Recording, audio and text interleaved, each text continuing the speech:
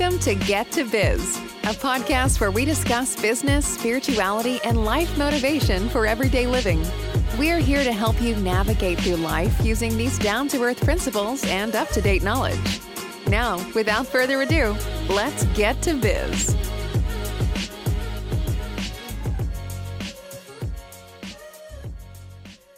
Hello, everyone. Welcome again to another episode of Get to Biz, where we bring you business motivation and education. Hopefully have a little bit of fun with it. As you've gone along with us on this journey of Get to Biz, you know me, I'm your co-host Bryant, and my co-host Tony couldn't make it here today. But nonetheless, we're going to bring you some more education and information. And if you've been along with us on this journey, you've heard me talk about a lot of classroom principles and disciplines to apply to your business. In particular, if you're an early stage entrepreneur or a small business looking to pivot. And throughout this journey, we have been fortunate enough to have very special guests. And we continue today with another person who I've had the pleasure of knowing for a few years, who's definitely on her entrepreneurial journey and has been on it for a while. And she's constantly innovating herself and continuing to bring more things to the market.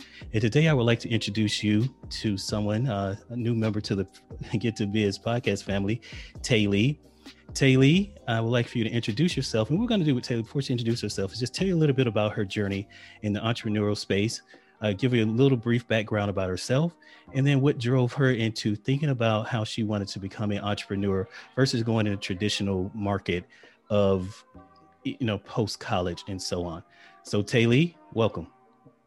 Hey, nice being here. Hey. So, like I said earlier, tell us a little bit about yourself, just kind of go over your resume, overview of your background, what things you're doing currently, and what led you to where you are today. Okay, so my name is Tay Lee for everybody that doesn't know me. I know he said it. And I'm the founder of Never Go Broke. And we're a financial education company that we teach all of our clients. We give them financial education, financial blueprints, financial guidance, step-by-step training, all which teach them how to be successful wealth building adults. And so my entrepreneurial journey started after college. I was about to tell a story. It started after college. I went to college to be a teacher. And then when I went to college, I could not find a job. So I ended up getting a job that I hated. And I was like, it's something that I can do in order to not hate my life forever. And that is how I first started my entrepreneurial journey. That was in, I want to say 2010. I think it was 2010. So if it was in 2010, yeah, I've been doing it for a while now. I've had more than one business. So my first business was not the business that I'm currently in now. But with entrepreneurship, that happens sometimes. Sometimes you say, oh, okay, I'm going to do this business and I'm going to love it. And then you realize that it's not going to happen and you have to pivot. So. Yeah. Absolutely. I want to touch on something you talked about. Tell a little bit about, as I talked to a lot of early stage entrepreneurs, they may be doing various things in their careers or life. They could still be in college potentially now. Or thinking about education. Tell us about what you went to college to get an education degree. And you said you had your first job and you hated it. Was that in your field or your discipline? No. So I went to school for education and then I ended up waitressing. So I ended up waitressing at a restaurant and I hated it. So I already had bartending skills because I had been bartending and waitressing, but it was in a different atmosphere. When I got out of college, because I looked for jobs forever and nobody would call me back. Nobody would give me a job. Nobody would do anything. And so I was working at a lounge bar. They ended up closing down. So after that, I was like, I got to figure something out because I'm still looking for a job. I found a job at a restaurant. I hated it. I hated it. And I was just like, oh my God, I cannot do this forever. So that's how I began my entrepreneurial journey. And so what you're saying is you did try to pursue your original dream of becoming this educator and bringing things forward, and you couldn't necessarily find something in your field.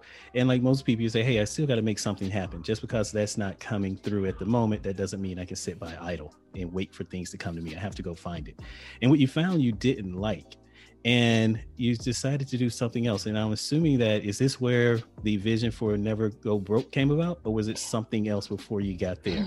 No. So my first business was called Ote Shoes and Accessories, where everything makes you say Ote. So that was the first business. We sold shoes and accessories. So we did like a lot of pop-up shops, online selling, moving around, going to barbershops and hair places and anywhere where people would buy shoes. We did a lot of festivals and things like that. So that was the very, very, very, very first business. And so, I think how scary was that for you? When I think about people who are pursuing any type of pivot or change, that it can be very difficult. The one thing I want to take a second to give you kudos for, and I talk about this, if you listen to some of the previous podcasts, if you haven't, please go back and check us out. You can find us on all the major streaming platforms, Apple Podcasts, Spotify, and so on at Get to Biz. I always talk about people who are in a situation that they don't like, but don't try to change it. And one of the things I give you kudos for is that you saw something you didn't like and you decided to do something about it and make a change. And I say that to say that I know it's scary sometimes to make a change. I know it's difficult because yes, you didn't like that role, but you knew what you had. You knew how often you were going to get paid. You knew what the management was like. You knew what the work was like. And you decided to go do something different. So tell us a little bit about, if that was scary for you, you just may have this ability that, hey, you have no fear. I don't know. But how was it just to kind of make that leap into that shoe business that you talked about, or get into the fashion industry? It wasn't, I mean, you're going to always be scared when you start something new because it may or may not work out. But for me, I think I wanted the freedom more than I even almost cared about failing, if that makes sense. So I was like, yeah, so I hate this so much. I hate this so much right. that I'd rather go out, start a business and fail completely than stay here forever and not really make the money that I want to make. Yeah. So I think it depends on how bad you want it. So to that, then, not that you were fearful, you had felt like you were at your worst case scenario. By you stand at that place, you're like, hey, it doesn't get any worse than this. So no matter what I do from here, it's going to be, at worst, it's going to be the same. So you haven't lost anything by investing in yourself and betting on yourself. In one of the previous series, I talked about, or maybe it's upcomes, I don't know. Anyway, I've talked a lot about some of the same topics. And the reason people, again, you hear me say the same topics over and over again, is because it's hard to digest and process a lot of information. You learn through sometimes repetition. And I'm bringing on different guests and people to talk about some of these things. You can hear that same type of repetition through their tone and what they've done. So with that being said, when it was she kind of took an approach of, I have nothing to fear. I'm at my worst case scenario. So what could possibly be worse than me being miserable today? So now, as you're going back to your entrepreneurial journey, and what led you to the next thing? So how did you close out Otay? And then what led you from Otay to the next thing? So let me try to remember everything. It was so long ago. So the next entrepreneurial journey I had was First Alert Tax Services. So no, that is such a story. I started doing taxes. I worked for a company doing taxes. I'm like, that is not right. I started working for a company doing taxes. I was just over everything in that office that we were doing. So I started that process and I worked for the company, I think for like 4 years, because I did a franchise. So I bought into their franchise. And we did that. And it was, right. I was doing Otay shoes and I was doing the taxes at the same goodness. time. Yeah, I think I was doing both at the same time. So it was definitely a process. Yeah, it was definitely a process. I can't imagine. And I'm going to get back to the taxes. It's tax season has been extended, so it feels like taxes all year round. And for some of us, it is truly all year round. So I can only imagine being in the business. But as you were doing both, I think, sometimes people are thinking about what do they want to get into as a business. And you just talked about something that I think is an option for a lot of people is the franchise model. So you were at First Alert Tax Services, but you decided to, I think if I heard you correctly, buy into your own franchise. No. So that's why I said it wrong. So okay. I worked for a company and I bought into their franchise. Correct. Okay. Yes. Oh, so yeah. So I bought into their franchise, and then after we did like a contract with the franchise just to kind of see if I liked it, and that was something I wanted to do. And after the contract for the franchise ended, I transitioned into my own company. Okay. And was it still a tax-based service that you transitioned into? That was First Alert Tax Service. That was yeah. Okay. Yeah. So again, I think it's still relevant though. You tried something out by buying into an established model instead of trying to create it from the ground up. Exactly. And you learned from that experience, and then you say, hey, I'm assuming this, I could be just filling some gaps for it. If I'm speaking too much for you, just please stop me. You decided then to say, you know what, I think I could do this on my own, and kind of branch out. Yeah. It's a learning process when it comes to it, because it's like, okay, you're trying to learn it, you're trying to make sure you know everything, you're trying to get it all together. And just me actually being over the offices that I worked for with the company, doing everything, and actually doing the franchise, it allowed me to see if it was something I wanted to do on my own. Did I like it?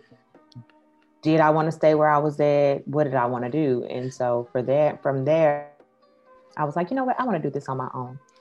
You know, you may be, for some of the listeners, I think what Tay has done here is a wonderful thing. You know, she was in a place that she didn't like and kind of did a hard stop and say, hey, I'm going to do my own business. I know I run into a lot of people now where the college students are entering college or just about to finish up. Yes, what do you want to do? Oh, I want to start my own business. But one of the things I always question was like, well, what business are you going to start? And before I even get there, I asked them, well, what are you majoring in? They talk about they have this discipline that they're majoring in. And I talked to them about, well, why don't you, like, you've just paid for an education. Why don't you now let someone pay you to learn? And that's kind of what Tay was talking about. She took the opportunity. Yes, she was an entrepreneur, but she was learning for someone else while getting paid, and then decide to branch out on her own after she got those skills. So basically making mistakes on other people's dime. That's what you want to do if you can. Yeah, because I mean, it's always good to learn from somebody first. Now, if you already know everything, I think that's great. But I always think it's better sometimes to go and learn from someone so that you can have some kind of understanding instead of just saying, I'm gonna do this on my own, and you have no understanding and you just keep messing up instead of saying, you know what, I can take a year to learn or 2 years to learn so that when I actually start my own business, I'll be great in it. Yeah. And at the same time, I know you've heard me talk about podcasts around raising capital. At the same time you're learning, you're also you're able to set aside capital to start your own business. Because as you know, as an early stage entrepreneur, when you're starting your business, it's going to take some type of capital resource. Even if you're going to get some type of market funding, they want to see that you have some type of capital on your side. So, and we'll dive into it a little bit further. I don't want to take too much from Taylor because, like I said, I know her time is precious, and I want to make sure we get the most out of the audience, including myself, get the most out of her during this time I have with her.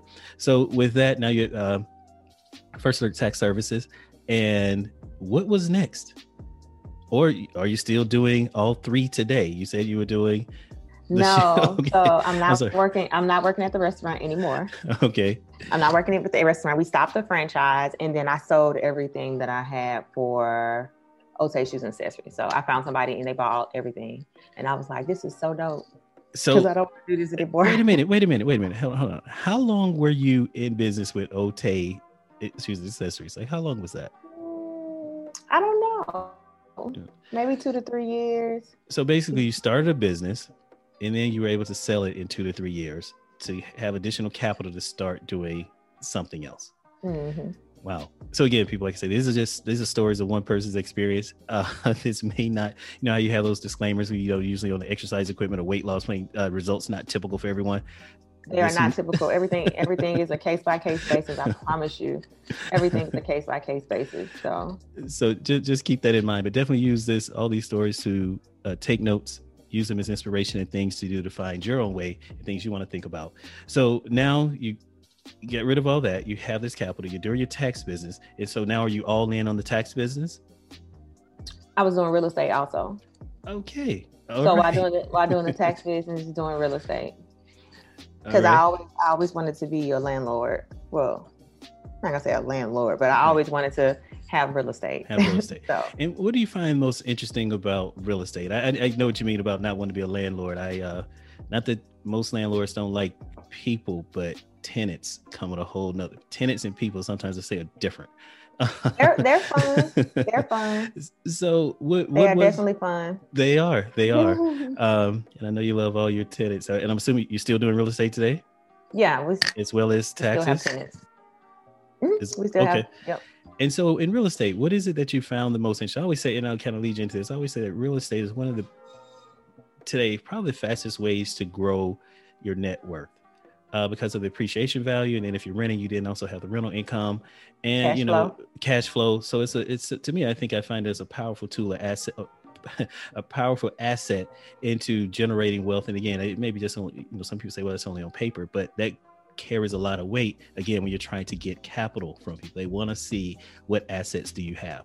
So I know that's something that interests me. What is the most interesting thing to you about real estate in growing your portfolio? Is it from the transactional side of the buying and selling? Is it the buying and holding, or is it just the total portfolio growth?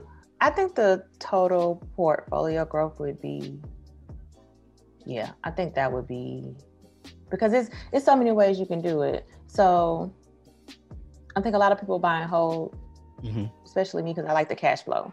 Okay. I like the cash flow. Some people like to flip, that's just what they do. But I know a lot of people that buy and hold and then they also flip. So because you have to think about it, you may buy something and it may take 6 to 7. You got to get it renovated. Yep. And then you have to sell it. So that could take 6 to 7 months if you have good contractors. If you have good contractors. So it's definitely a process, but I think I like it overall. Okay. And my point was, this is not going to be a real estate class. There are a lot of folks that you can go to, see them pop up on various social media sites. They can dive into all aspects of real estate, like you said, fix and flip, buy and hold, cash flow models, etc. But it's more to talk about her diversity as an entrepreneur, and how she is in her journey. So now, you have taxes. I don't know if this is actually now. She may say she's doing something else here in a second, folks. So I gotta see. So, but at this moment where we're talking about your journey, you have a tax service or company that you're managing, a real estate portfolio. How are you able to balance and since you just said these are both currently going, and I didn't even touch on Never Go Broke yet. So before we get to Never Go Broke, how did you manage just those two things simultaneously?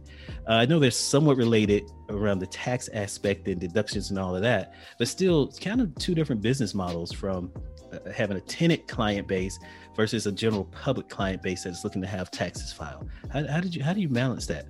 Well, taxes are seasonal. Okay. So I always remember that taxes are seasonal. It's not something that you do all year, but it depends on if you're an accountant or not. I'm not an accountant. So taxes are seasonal. And then when it comes to the real estate, for me and the tenants that I have, we don't have a lot of problems. So we don't have a lot of problems. I rarely get phone calls. So it's not really something hard. I mean, when we first got into it, you have to, I'm not going to say train, but you have to train your tenants depending on who had them before. So it's just a learning process, but my tenants don't have bad tenants. Thank God. Right. So thank God. So it's not hard, if that makes sense. You're able to balance both. Yeah, I can certainly see that because what you just keyed on is that you spend a lot of time up front training or educating your tenants on what the do's and don'ts are. You also spend a lot of time up front educating yourself to kind of make it more of a seamless transition or transaction and a process. Go ahead. If you put the correct processes in order, it'll definitely help and get things completed.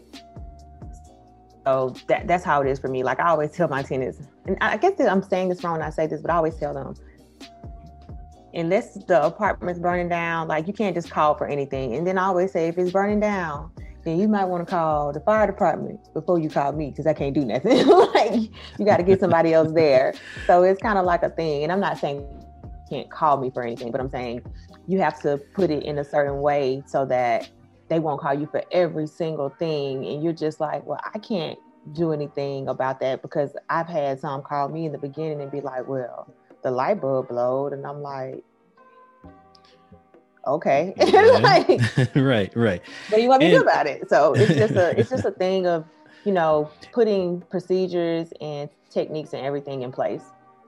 Yeah. And certainly what you can say is more what you did was set expectations for the client and the customer. So when you set expectations, then there are no surprises. Right. You just have to be consistent. So when you're thinking about your business and when you're going on this journey, you got to think about setting and meeting expectations and being consistent. Right. Consistency is what will make it easy for you. I know, she's thinking about in the moment, she kind of glossed over how difficult it was in the beginning for setting those expectations. But believe me, there was some time spent there. You're seeing it on the other end after all that hard work.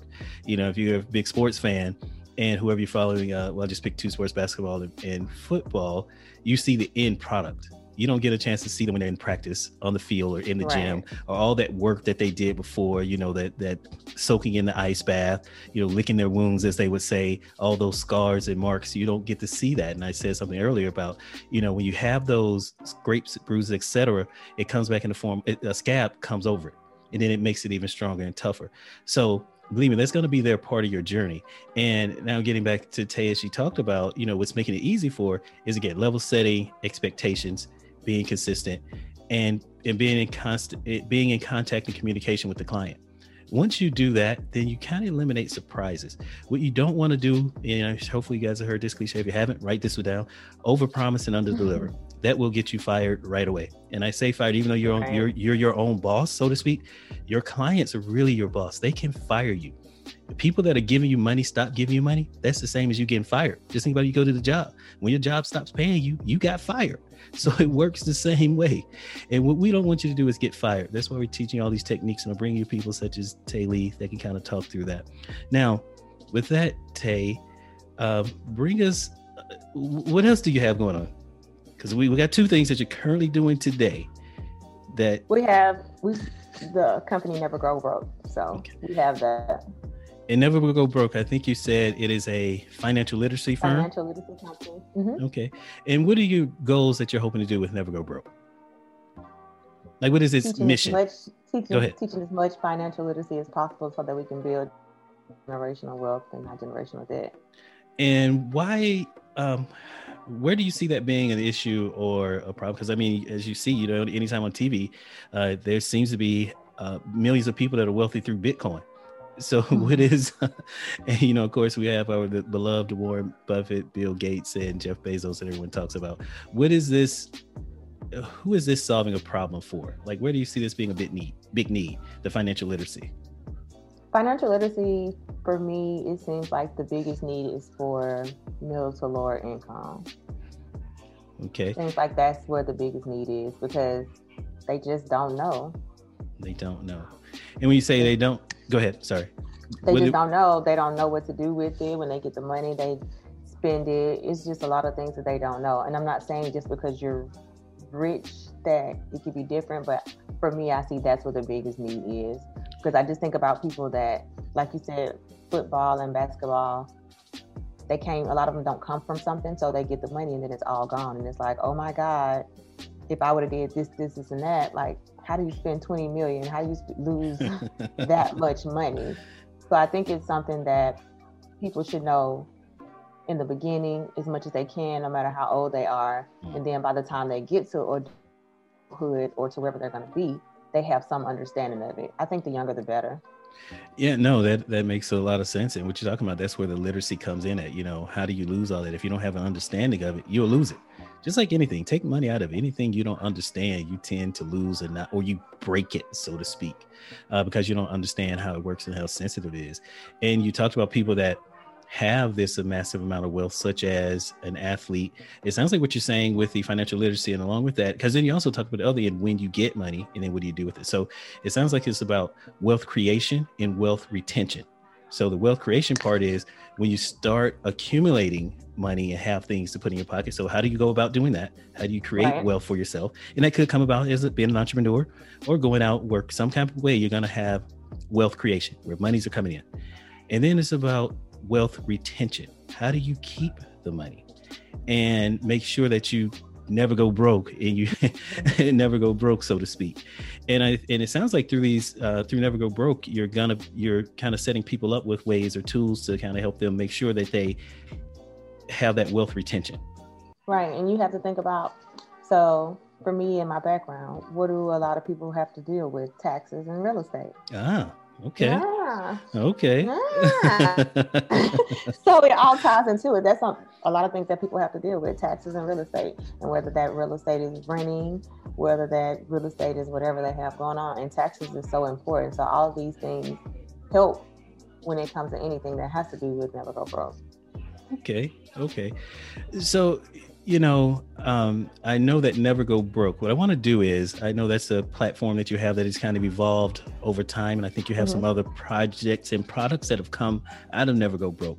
And now that I see the trifecta here between the real estate, taxes, and financial literacy, what I want to do is take a break or a pause here and come back and kind of bring all those things together and dive a bit further into the financial literacy piece of Never Go Broke, because it seems to be like a big pinnacle or climax, pinnacle point in her journey here. So with that, folks, I'm going to take a pause here and come back with you more of Taylor. Again, if you haven't, as you listen to this episode and you haven't heard those, please go back and find us. You'll find a lot of great information, and I look forward to seeing you next time on Get to Biz. Thanks. Thanks for joining us on this segment. We would love to hear your feedback about today's subjects. Shoot us a message on Instagram at Get2Biz or email us at info@get2biz.com to stay up to date with all our future endeavors. This podcast is made possible by viewers like you. We hope the info given today encourages you to get up and get to biz.